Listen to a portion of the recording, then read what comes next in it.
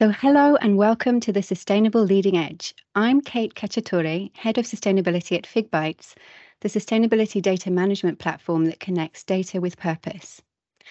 Before I introduce you to my guest today, here's some context about the purpose of this podcast series and some of the questions and themes it sets out to explore. As we face major global challenges such as the effects of climate change, water shortages, and biodiversity loss, in addition to social inequalities, conflict, and threats to food security, there is growing awareness today across all stakeholder groups that business, with its global clout, has to do more than incrementally improve its sustainability performance. The systemic changes that are needed to help us shift to a net positive, regenerative, inclusive economy and society are massive. They will require unprecedented collaborative efforts of the private and public sectors, of civil society and citizens to find new business and consumption models, innovative products and services, groundbreaking policies, financing mechanisms, and partnerships. This podcast invites business, sustainability, civil society, and public sector leaders to share their experience on the leading edge of the sustainability transition. What motivates them to act and innovate in this space? What is their vision and how are they working towards it? What have they learned about what works and what's holding us back? How do they stay strong and resilient when faced with adversity? And what kind of mindset shift do they think will be necessary to bring about the changes we want to see in the world? My guest today is Jessica Jones, Sustainability Manager at Bühler Group. Bühler Group is a global family-owned Swiss company that creates equipment and technology for food processing and mobility solutions, and is driven by its purpose of bringing innovations for a better world. In addition to her operational role in Bühler Group, Jessica is also Managing Director of One Young World Switzerland. One Young World is a civil society organisation that has flourished into a global youth movement dedicated to empowering and developing young leaders to build a fair, sustainable future for all. One of Bühler Group's key innovations, which we'll be hearing about today, is its courageous willingness to invite its employees, and particularly young leaders, to actively participate in shaping how sustainability is embedded in the company's core business as an expression of its purpose. So Jessica, welcome, and thank you for being my guest on the podcast today and being willing to explore the leading edge of the sustainability transition with me. Thank you so much for inviting me. Yeah, it's an absolute pleasure. Wonderful. So perhaps we can get started by talking a little bit about your role in Bühler Group and a little bit also about what you do in One Young World Switzerland, and telling us a little bit about what is it about the work you do that gives you a sense of purpose and that motivates you. Yeah, of course. I mean, I first came into contact with Bühler around 5 or 6 years ago through actually one of the partnership programs that they work with, called the Unitech program. It's an engineering development program for students in Europe. And what really struck me as soon as I met the people who were working with us was how passionate they were about what they were working on, whether it was the future of food technology or flour milling or IT development, whatever job they had, whatever function, wherever they were working in the business, they were super excited to share what they were working on. And the beautiful thing about Bühler is that every day billions of people come into contact with technologies or products that are developed on our solutions, whether that's in the food industry, also feed for animals, and also in the mobility industry. Genuinely, this happens. The technology that we work on is needed all over the world, from the cereal that you eat in the morning to the coffee that you drink to the beer that you drink at night, the way that your glass on your phone is coated or the glasses you wear. Mm-hmm. And this is what really attracted me. This is what really attracted me to the company, because if we really have this opportunity, then we also have the responsibility to do something purposeful and meaningful and positive with that. So I think as a company, it's quite easy for us to have a purpose and a sense of purpose, but also at the same time, the people that then work for Bühler, that work with me, make that extra special. And that's the purpose I have. So I'm very fortunate at Bula to have currently 2 roles. The first role is an internal role as sustainability manager, as you mentioned. So I'm responsible for defining the strategy along with our chief operations officer for sustainability in our manufacturing, logistics and procurement, which is very much talking about us as a company.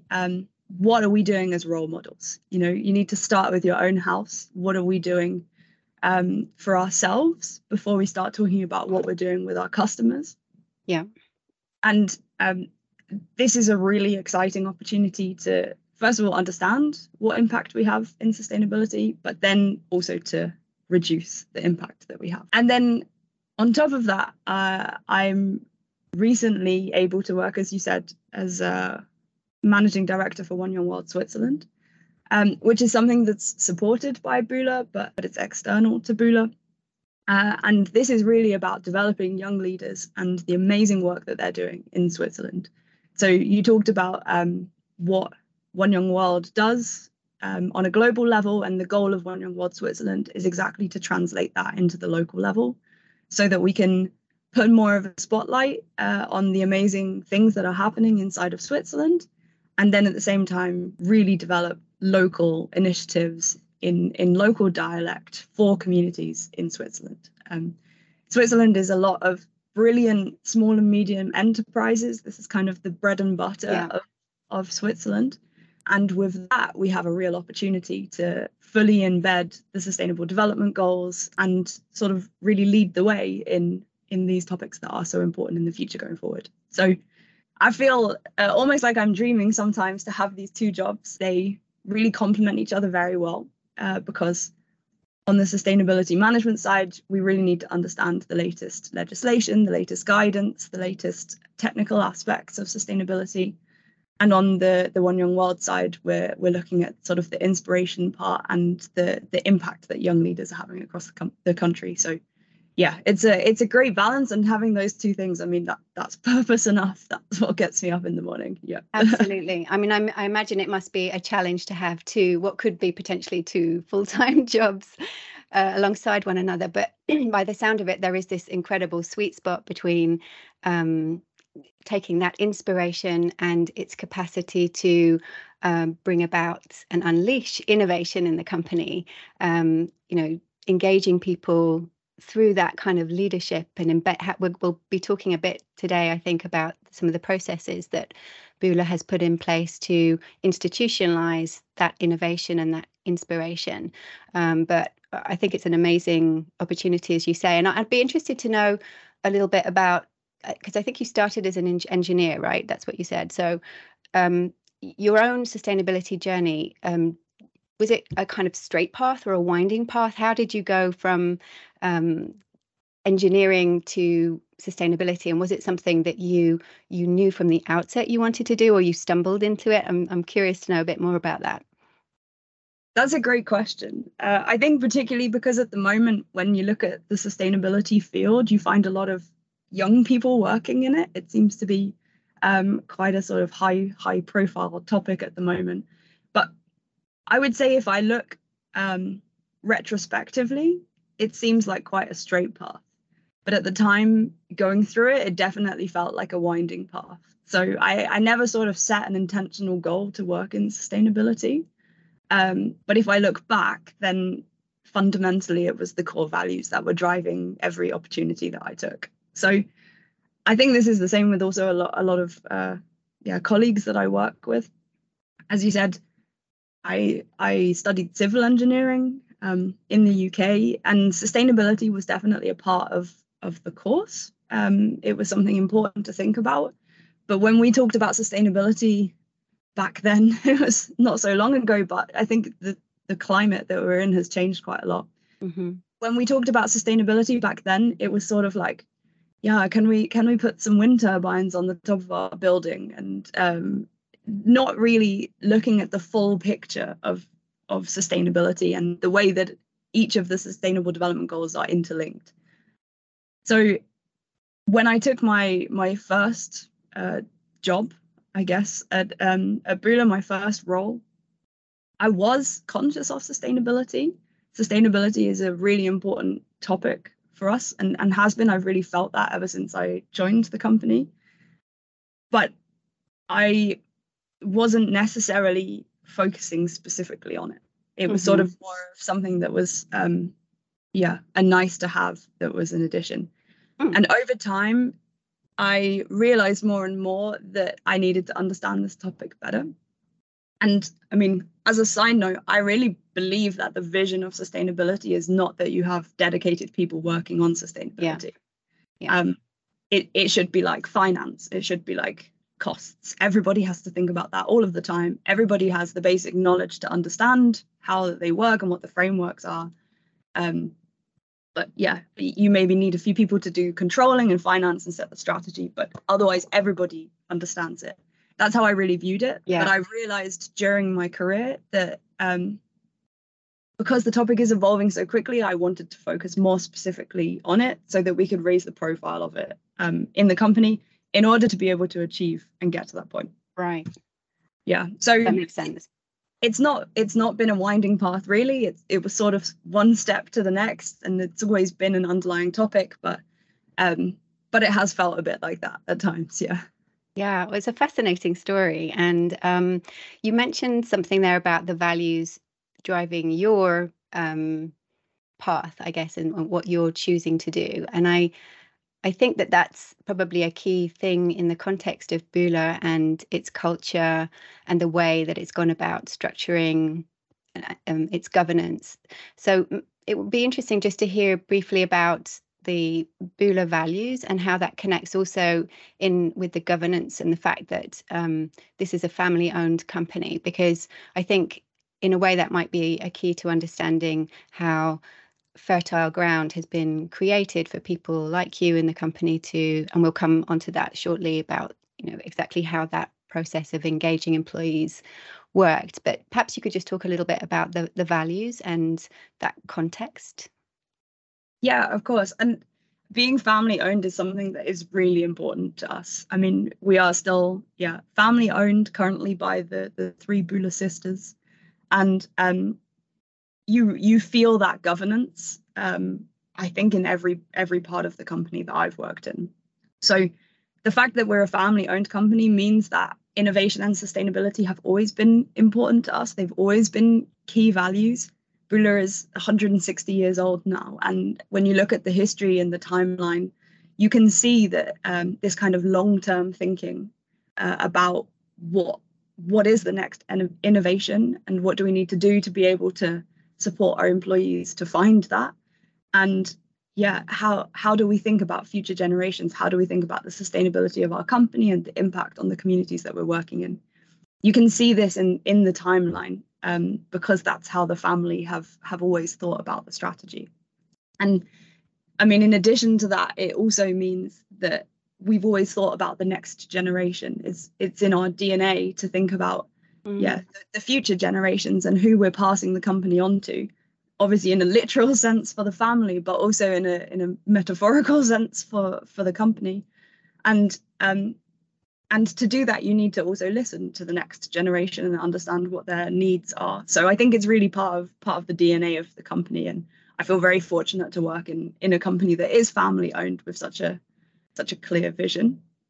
And we have defined values. We recently sort of refreshed them, but I think they stick really brilliantly. And a word that we often crops up in different parts of the company is top. And I mean, you could in one sense think of that as being sort of the winner or the elite, but for us, I think it really just means we want to be at the top of our game. We want to play to win, and we want to hold ourselves also to play our part and hold each other accountable for it. And that's the most efficient way to work together, I think, from my experience, is when you really trust your team and your colleagues around. So these are our company values. Yeah, I really like that. And I think that companies talk a lot about values and how they tie in with the strategy, etc. But it's no easy feat to put them into practice on a daily basis, right? So I think it's an intangible. It's very difficult to even measure and evaluate. But it's absolutely fundamental from my experience and from what you're saying. I think you would agree with that, to being able to achieve innovation that is good for the business. Exactly, yeah, and we're not perfect, right? No company is, no person is, and it's a continuous journey to really live these values and to take a step back sometimes and reflect on situations or topics and say, are we really living up to these values? But if you do trust the people around and you really do have this sort of common purpose that everyone is working towards, then you can be honest with each other and you can provide this feedback. Yeah, absolutely. Well, I really want to talk today about what I heard you speak about when we first met, when I first saw you speak, and Ian, your Chief Technology Officer, at the 2030 showcase event in Lausanne in June. And so I heard you talking about the invitation that Bühler had opened up for its employees to participate, and especially the young generation, in reviewing the company's strategy and having a voice in determining what that strategy should look like going into the future, and how the company needed to adapt in order to live up to the expectations of in particular its younger employees, about the kind of company they want to work for and the kind of world they want to live in.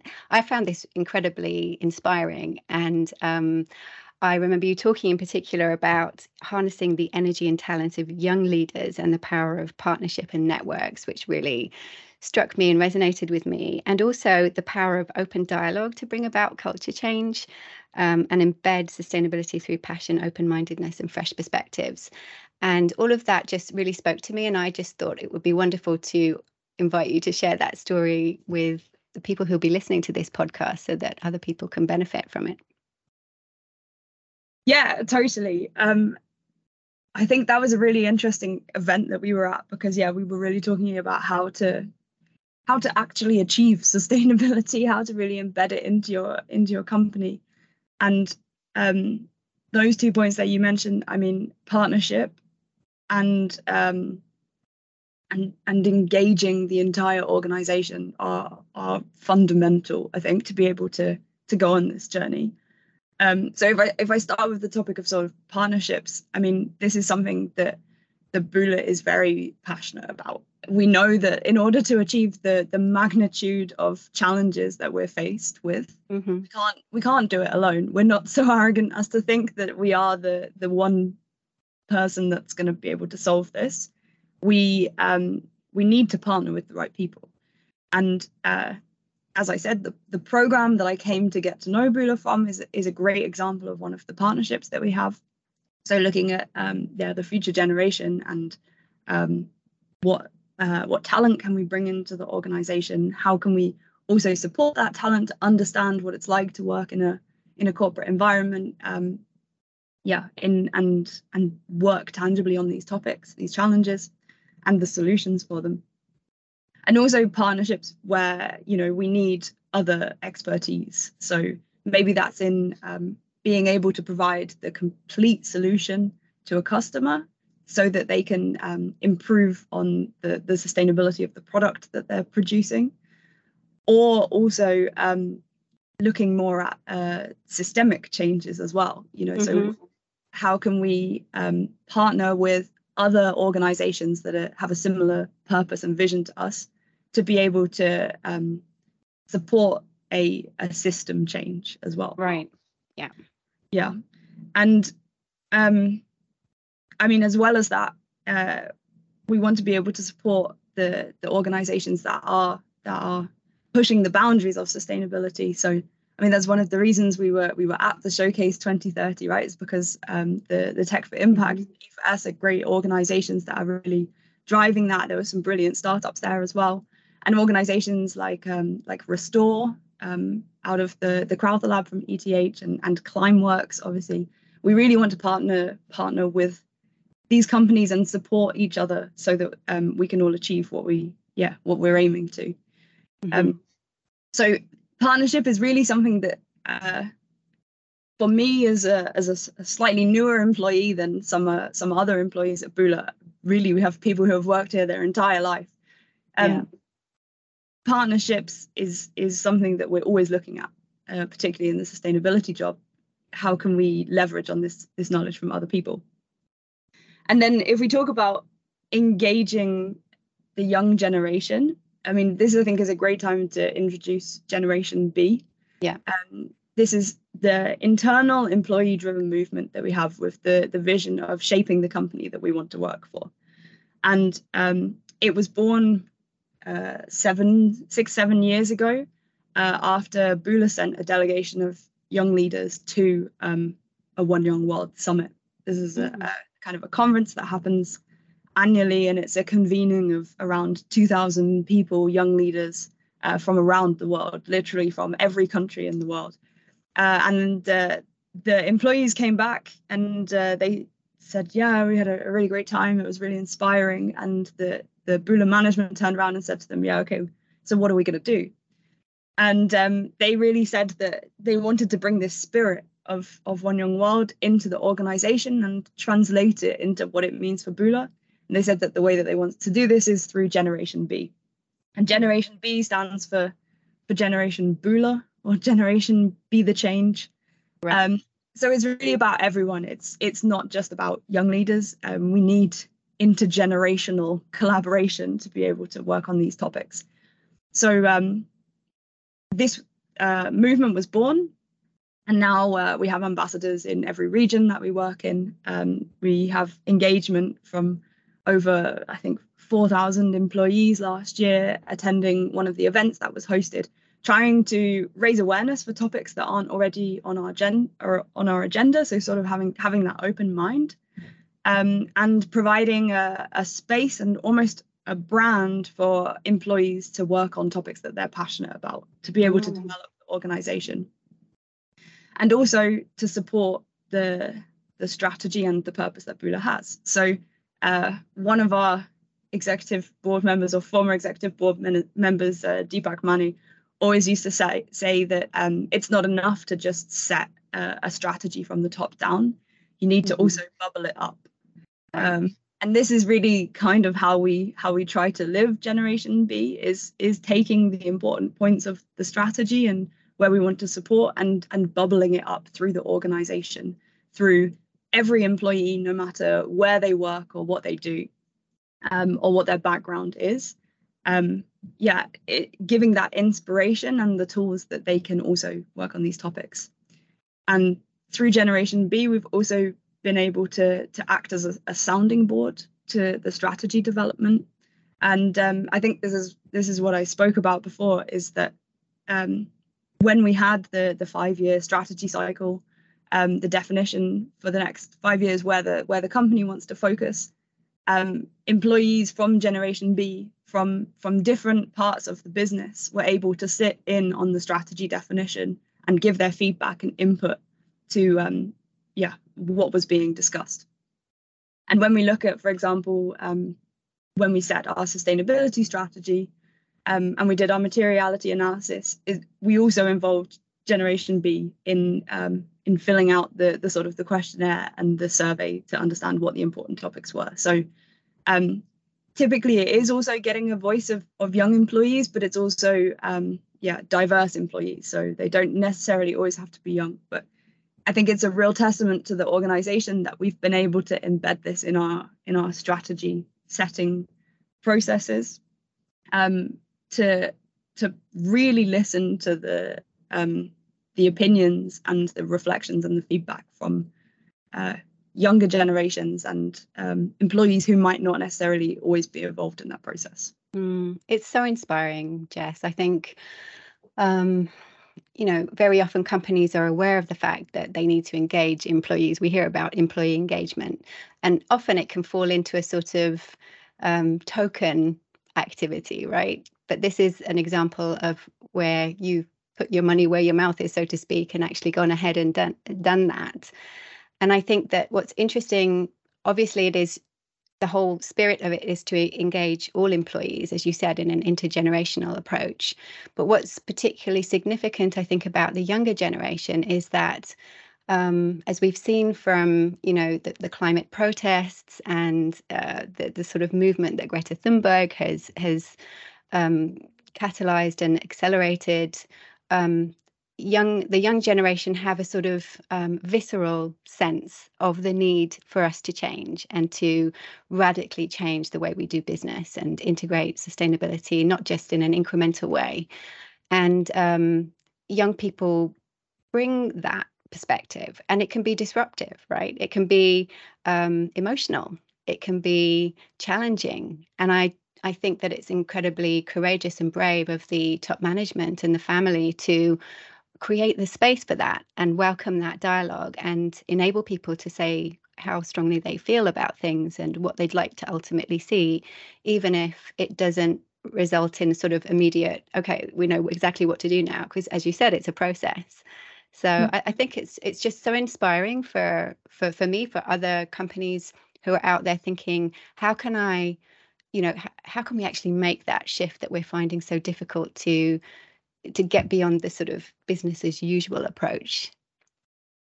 Exactly. And I mean, it is often an emotional discussion. And I think the beauty of having something like Generation B is that it can be a bridge. It can be a vessel where sort of both sides can really input their frustrations, and somehow, because we have a vision of wanting to shape a company that we want to work for, once we bring it to this space and this kind of this vessel to discuss, then you can resolve it constructively. Because I mean, we all know that there's a lot of tension with younger generations and wanting to completely shake up the status quo. And I feel the same. I really feel that drive. And, after a long week, sometimes we all question if we're really doing enough. But at the same time, the company has existed for 160 years. And there's some wisdom that comes with that. There's some knowledge, perhaps, that can help us on that journey. And I mean, I've been in many emotional debates with colleagues that I work with and senior managers, and they always say at the end of the day, they also were eco warriors of their generation, and Right. Of course they also care about these topics, and we all do care about these topics. So we're all working in the same direction, and sometimes we need to have these emotional debates so that we can put it on the table and understand where the misunderstandings come from and where the opportunities lie. And I think the young generation really does feel the urgency of this more than perhaps we have done in the past. I think there's a lot more publicly known science available now. I won't say new science because it's not new science, but it's a lot more widely understood now. And the younger generation has grown up with that every day in school and in their private life and with their friends and on social media. So there is a different feeling behind it. But in the end, it's the same goal, and we have to work together to be there. There's nothing worse than a senior manager saying, we apologize that we messed up and you're the future, you're our hope. We need to act now. Like, we need to act tomorrow, and we need to change businesses now. So with Generation B, I think we can have this neutral space for discussion, and it's not always easy, but it goes in the right direction, definitely. Right. No, it's fascinating and gives hope. And I think that what jumps out at me as well is the fact that you've managed to create, as I'd mentioned, this space, but it's also the authenticity, right? So I think very often in business context, there can be a sense of needing to be professional and having to communicate in a certain way, and certain things you just don't say and places you just don't go. And it seems like Beulah has been brave enough to blow all of that out of the water and just said, we can all be authentic in what we feel we have to say and what we feel we want to do in the company. And my sense is that that's one of those hidden intangibles that can actually help transform a company culture and enable that innovation. Would you agree? Yeah, definitely. And it's a really scary thing to do. It's a scary thing to sort of admit that maybe things in the past didn't go as they wanted to, as we wanted them to, or to also allow a generation that doesn't have so much work experience to set strategy points or to bring up the topics that are important to them, because I think our natural instinct is that, you know, the younger generation don't have as much experience, so how could they possibly set the strategy for a company, for example. But once you get over that fear, and once you have sort of one or two small successes, then I think you gain so much momentum. And this is really what I've seen with Generation B, is that as individuals, we're all willing to discuss what we're scared of, and what we need to improve on, and how we might have been wrong in the past. But as a group, it's much more difficult to sort of say that. And at the beginning of Generation B, I think we had the support really of one or two key managers who were willing to discuss this on a one-to-one level, and take a step back and allow Generation B to do things themselves. And over time, as we proved that it wasn't a terrible idea and that it did bring about value for the organization, then this became much more easily. And then the senior managers don't just talk about it on a one-to-one level with individuals, but openly in front of their entire team, or in front of the company, or externally as well. So I think as senior managers, you need to give yourself permission to sometimes take that leap, and trust that the younger generation won't completely mess it up. But in small steps, then that can build into something that's really quite powerful. Yeah, that is so interesting that you said that, because I understand a bit better now that it wasn't something that happened immediately. It was something where it wasn't without its challenges, and it took some time to build up that momentum. So I think that would be useful to other companies to know. It's not that you need to have that critical mass of support for it, but that when you can gently build that and then get to a point where it takes on a life of its own. Exactly. Yeah. I mean, I always love to use the word organic. The growth of Generation B was really very organic. It's not an HR strategy that was put in place one day and that people were asked to come on board. It was something that happened over time. It was something that happened very naturally, and it was something that grew where the sunlight was. So where the energy was and where the conditions were right, that's where it excelled. And in other places, at times it didn't. And it waited until the right opportunity came along. And it takes a lot of courage and a lot of trust to let that happen. Sometimes in business, we're a bit impatient and we want things to move quickly.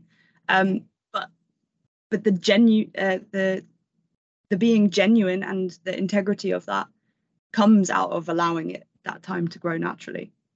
Yeah, I love that metaphor, and it's interesting because it's similar to for you or for anybody who might be familiar with the Teal organization and the Teal phenomenon, which I'm sure we'll come on to in another podcast, but where companies are thinking of themselves less as machines and more as organic. Organisms, natural organisms that can spontaneously sort of self-organize. So I think there's an element of that in what you're describing there. Yeah, which is really exciting. So I think maybe it would be interesting to dive into some of the examples of Beulah's strategy. It's core business strategy, which has integrated different aspects of sustainability. So we might look at a couple of those together. I'm thinking in particular of Beulah has set a goal of reducing its scope 1 and 2 emissions by 60% by 2030 against a 2019 baseline. So that's one dimension which we could look at together. And after that, we might take a look as well at the piece of the strategy that's dedicated to supporting customers in reducing their energy waste and water consumption and emissions, and how that fits in with new business models and solutions, and actually really integrating into the core business there. Does that sound okay to you? We start with maybe the goal to reduce the emissions and reflections on net positive. Anything that you'd like to share on how that's working in practice and what kind of solutions you guys are coming up with? Yeah, completely. And I think it's really fitting that we start with that, because as I mentioned earlier, right, you have to start with your own house, keeping your own house tidy. You have to start with being a role model. That's very important for us. And the whole of our sustainability strategy at Bula is also really underpinned by thinking, what can we do as individuals? What can we do as a company? And what can we do as an industry? And I think that really helps to also explain our sustainability strategy and what we're working on.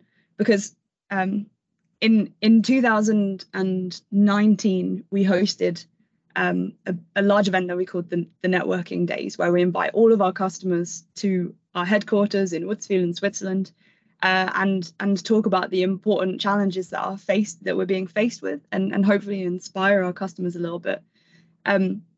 And we had a brilliant speaker, Sonny Verghese, who spoke at this event, and he said to the audience, how many of you know your personal carbon footprint?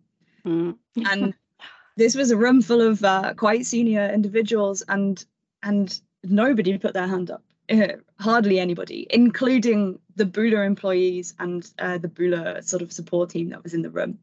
And this was really a moment for the organization where we said, okay, it starts with me. We really need to also work on the individual topic. And that's really also what Generation B is really powerful in driving. Right. Yeah. But then we look at also our company, what are the things that we can directly influence? What is our scope 1, 2, 3 emissions according to the Greenhouse Gas Protocol? And this takes a lot of work, as you said, and it's what I'm working on every day. And we have set in 2022, this year, at the following networking days, the external commitment to reduce 60% of our scope 1 and 2 emissions of the company globally by 2030. And the first step, of course, in our journey was to understand the status quo. I've been working in this team for nearly 2 years now, so this is really where the momentum for the company measurement started. And once we understood our baseline and our key levers, then we sort of said, okay, how can we act on this? And it's very important to us that we really understand the reality of achieving these targets before we commit to them externally, and understanding also the complexity and how it interacts with other parts of the organization.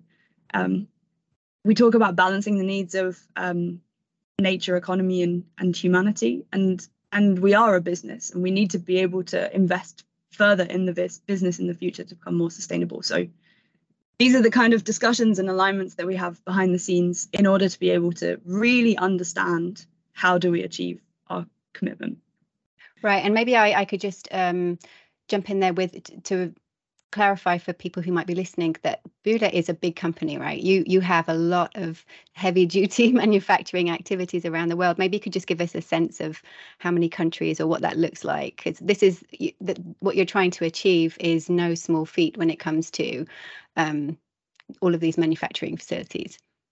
Yeah, exactly. So last year we were 12,500 employees, really all around the world.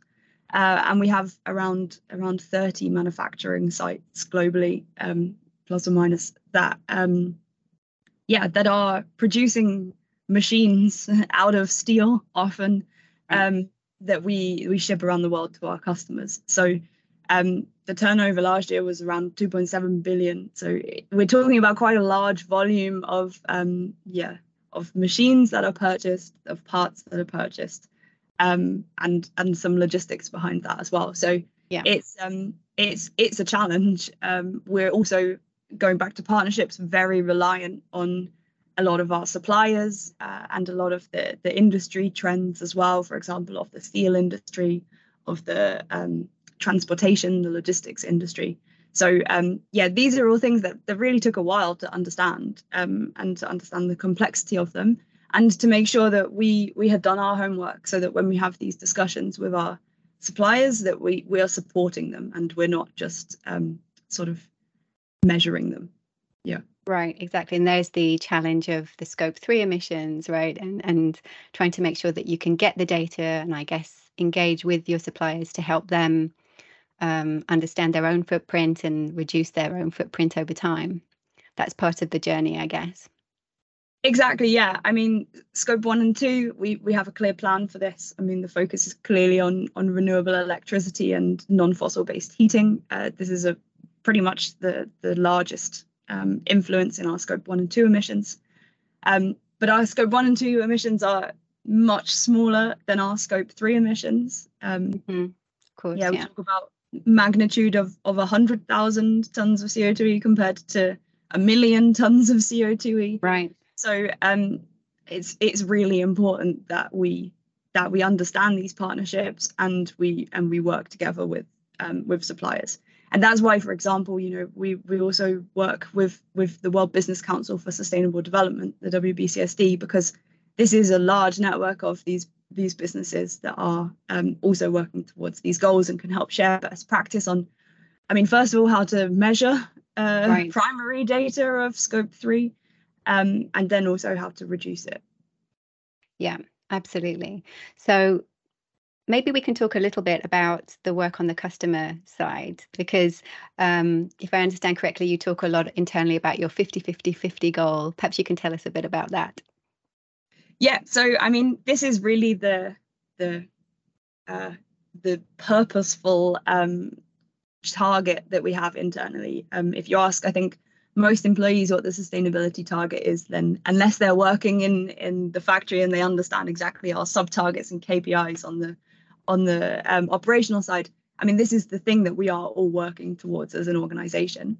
So based off of the materiality assessment that we've done and influence also from the WBCSD and best practice, our goals where we can really have the impact on the planet on a global scale are to reduce or to have the solutions in place by 2025 to be able to reduce the energy, the waste and the water consumption in our customers' value chains.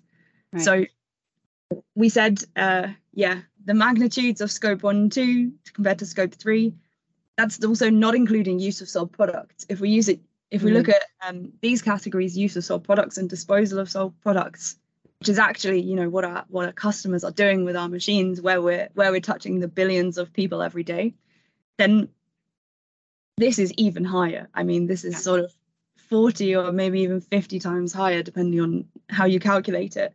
So this is really where we can have the impact in the world. Yeah. And then if you go one step further, also outside of the greenhouse gas protocol reporting, and you look at avoided emissions, then we're talking an even larger percentage, an even larger number, and not only emissions, but also impact on nature, impact on humanity, the jobs that are being created, the quality of life that people are having working with our customers. So this is why we have the 50-50-50 targets. And some of that will come from technology changes and machine advances and new digital solutions and innovations, and some of it needs to come from systemic change. And this is really how we want to support the industry and how we want to support our customers going forward. So that's where the work of the group outside of manufacturing, logistics and supply chain, that's where the work is really focused. And I think if you ask any of the employees, that's the thing that they are working towards and that we are embedding in our everyday work. That's amazing. Can you give us maybe an example of what that would look like in practice in terms of, I think I remember reading about things like, rather than just continuing to offer customers new machines that do things better, finding solutions for retrofitting existing machines. But also, I think there are some really interesting examples of how you're working to understand the energy efficiency and the whole impact of a particular product in its entire value chain and all of the emission factors relating to that. So I don't know which example you want to take, but perhaps just to make it a little bit more tangible for what does that technology innovation mean in practice here? Yeah, so there's really many different dimensions of it. I think one really great example, if you look at the design of our plants and of machines, is the Millie 3, and this is talking about flour milling. And this is an innovation in, first of all, one machine, slightly changing the layout of a machine, but then also the overall design of the plant, because in the food industry we're also often talking about whole plant design. And through this, and also through addition of another technology, we were able to change the size that's required of a flour mill. So we reduced the number of floors that were needed. Typically, if you think of a flour mill, you think of a very tall building, but we were able to reduce this to 3 floors. And with this, you can save a lot of energy and CO2e in the construction process of the plant, and also you can create efficiencies in the running of the machines and and the layout of the plant. So Millie 3, I think, is a great example of how we've looked at it internally from a development and innovation perspective. And then with our customers, we know that most of the time that the largest lever for reducing emissions, reducing impact also on nature, is looking at the raw materials that they're processing. Whether that's in the automotive industry and die casting, or in the food and the feed industry. So it's really important to us that we look at the yield of our machines, so improving the yield that customers can achieve with our machines and our technology. And with this, I mean, for example, some of our sorters, so Sortex H, this helps to reduce the amount of waste, the amount of lost product through a machine. So we're really able to advise and look at the whole picture, and then suggest machines that can help, or technologies and solutions that can help customers to improve their yield. We also look at side streams. I mean, there is food waste is such a high influence factor in emissions in the world, and a real challenge that we have if we want to be able to feed the growing population. So partnerships with, for example, Vinci, which works in biomass incineration and burning for power generation, and being able to provide this as a solution to our customers, so that there is something that they can do with the side streams, or looking at increasing the use of side streams in brewers' spent grain, for example, and a new innovation that is Circular Food Solutions, a new company that's been formed out of Bula. So there's so many different options, and I mean, what we really want to be able to do is to provide this knowledge and experience to our customers, and this is what we do with our environmental quantification service. So we have a dedicated team that's working to quantify the impact of a customer's product, whether that's a kilogram of flour or a kilogram of chocolate, or the end product, and use the knowledge that we have and the experience that we have from running these machines and developing these machines to support our customers to also go on this journey, and then provide input on the right solution, whether it is side stream utilization, or more energy efficient machines, retrofits, as you mentioned. I mean, that's a really key part when we talk about reduction of energy consumption. So it's a whole a map of different things, and we really have the experience, and we're developing the experience to be able to support our customers and inform them on the best step to go forward. Yeah, I think it's really impressive. And also what strikes me is that to be able to come up with all of these solutions, really what you need is a mindset that takes you beyond the confines of your own company, right? So I think in the past, companies maybe tended to have a blinkered view on their own piece of the value chain and what was going on within their own walls, so to speak. But I guess what we're seeing now is this trend to really develop in a more natural way a holistic view of the entire context and value chain, and the wider systems that a company is embedded in.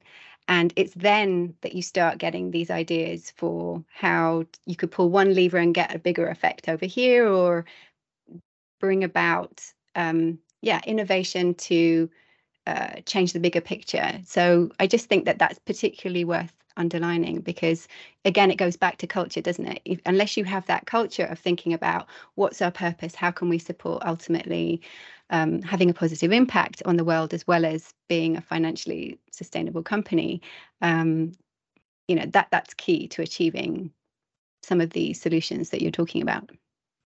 Exactly, and it goes back to exactly what you said earlier, that we do require in places radical change, and we do require more than just the incremental approach sometimes. Yeah. And to be able to do that, you have to think about the bigger picture, and that's exactly what we're doing. Yeah.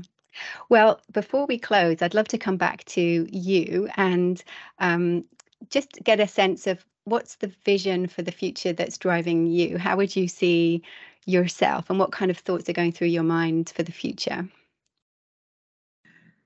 That's a big question. I mean, to answer it on sort of I guess a more engineer answer, or the business answer, I'm really working towards seeing sustainability as a topic that is the same as finance. I mean, that is really well understood and well developed and integrated into everything that we do. And that definitely starts with me. I would love to see people also having the courage to think about it from a personal perspective. So where you have the means to, where it's possible to look not only at cost, but also at the actual cost of something. So this is kind of the vision that drives me, is having the transparency and understanding, so that this could be a reality, and that, it's not an additional nice to have anymore. It's something that's really embedded. And yeah, to really see organizations have had the courage to make bold decisions about where they're working or how they're working, so that it benefits the planet and people and the planet, and not just their own business.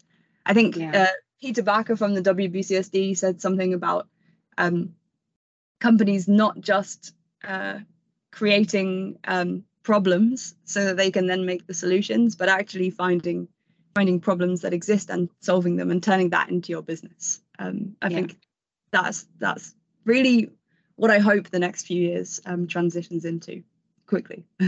Wonderful. And it's not an easy journey, right? There are times where we're on the bleeding edge rather than the leading edge, I think. How do you deal with that? Like, what's your go-to strategy for when the going gets tough? For me, it's people and connections, and often that means colleagues at work. Normally within our sustainability team, I mean, it's quite large if you consider the whole company. We have a team here that works in manufacturing, logistics, and procurement, and we have a team that works more on the customer facing side. And we exchange a lot, and we work very closely. Normally, when one of us is having a challenge, the other one is doing okay and is celebrating some successes. So being able to debate these topics with each other, and to be able to sort of reassure each other that we are working on the right thing. And then also outside of work, I mean, also sustainability is a topic that can really, or should really bleed into also your everyday life, and therefore it can become quite overwhelming. So having being surrounded by the right people. Yeah, it's great. And before we close, any words of advice to either people who are making their way in the sustainability journey as individuals, like seeking to fulfill their own purpose and contribute to companies' positive impacts, and perhaps any words that you'd like to, any advice you would have for companies wanting to go about the kind of transformation that you've been involved in? Yeah, I think we've mentioned it several times, but for me, it always comes back to purpose and integrity. I once, when I was younger, worked with a really inspirational organization called the Youth Sport Trust. It's a charity in the UK. And the leader of that, she said that the most important value that she believes that one can have is integrity. And I think I agree with that as well, because then even if you make mistakes on the way, and in sustainability and the journey that we're taking, we will make mistakes on the way. You can only make the best decision that you can with the knowledge you have at the time. And maybe next week you find out that knowledge is wrong. But as long as you have integrity and you really are doing it for the right reasons, and you're not willing to compromise on that, then I think, we will end up in the right place if everybody takes that approach. And the same thing with legacy. I mean, I grew up in London around the 2012 Olympics, and I went to a school in London. So this was a really big part of my life. And the key word around it that always stuck with me was legacy. What is the legacy of this games for the future generation? And I think as a leader, you should always consider your legacy. If everything falls apart once you've gone, then you didn't really do your job. So always thinking about how can we set up the processes and the structures and the work that leaves a positive legacy. And I think, again, to touch on points that we've already discussed, trust and courage. I mean, if an organization really wants to do this, they need to first of all take the first step without maybe not having all of the information around them, just knowing that they're trying to go in the right direction.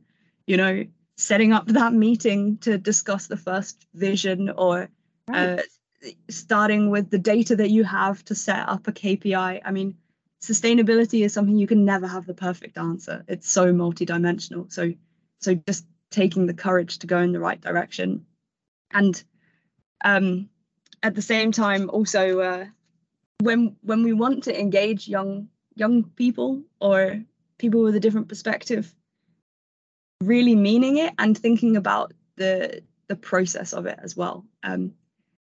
I've seen a lot in the past young people being invited to discussions, but not given any context or any training or any information even about what's being discussed, and then you really can't make the most out of those interactions. If you want to involve new perspectives into a discussion, you need to provide the support beforehand as well, so that you can make the most of that opportunity. That is such a good point. Yeah, I agree. We've definitely learned that the hard way, and I've learned that the hard way, but it makes such a difference. It really does. Wonderful. Thank you so much. Really, I can't thank you enough. And I, for one, am going to be following your work in the future and Bula's work as well. And hopefully we'll have the opportunity to talk again on another podcast episode in the future. Yeah, I hope so. And I'm sure our paths will cross in many other things. But thank you so much for the time and the questions and the great discussion. It's been a pleasure.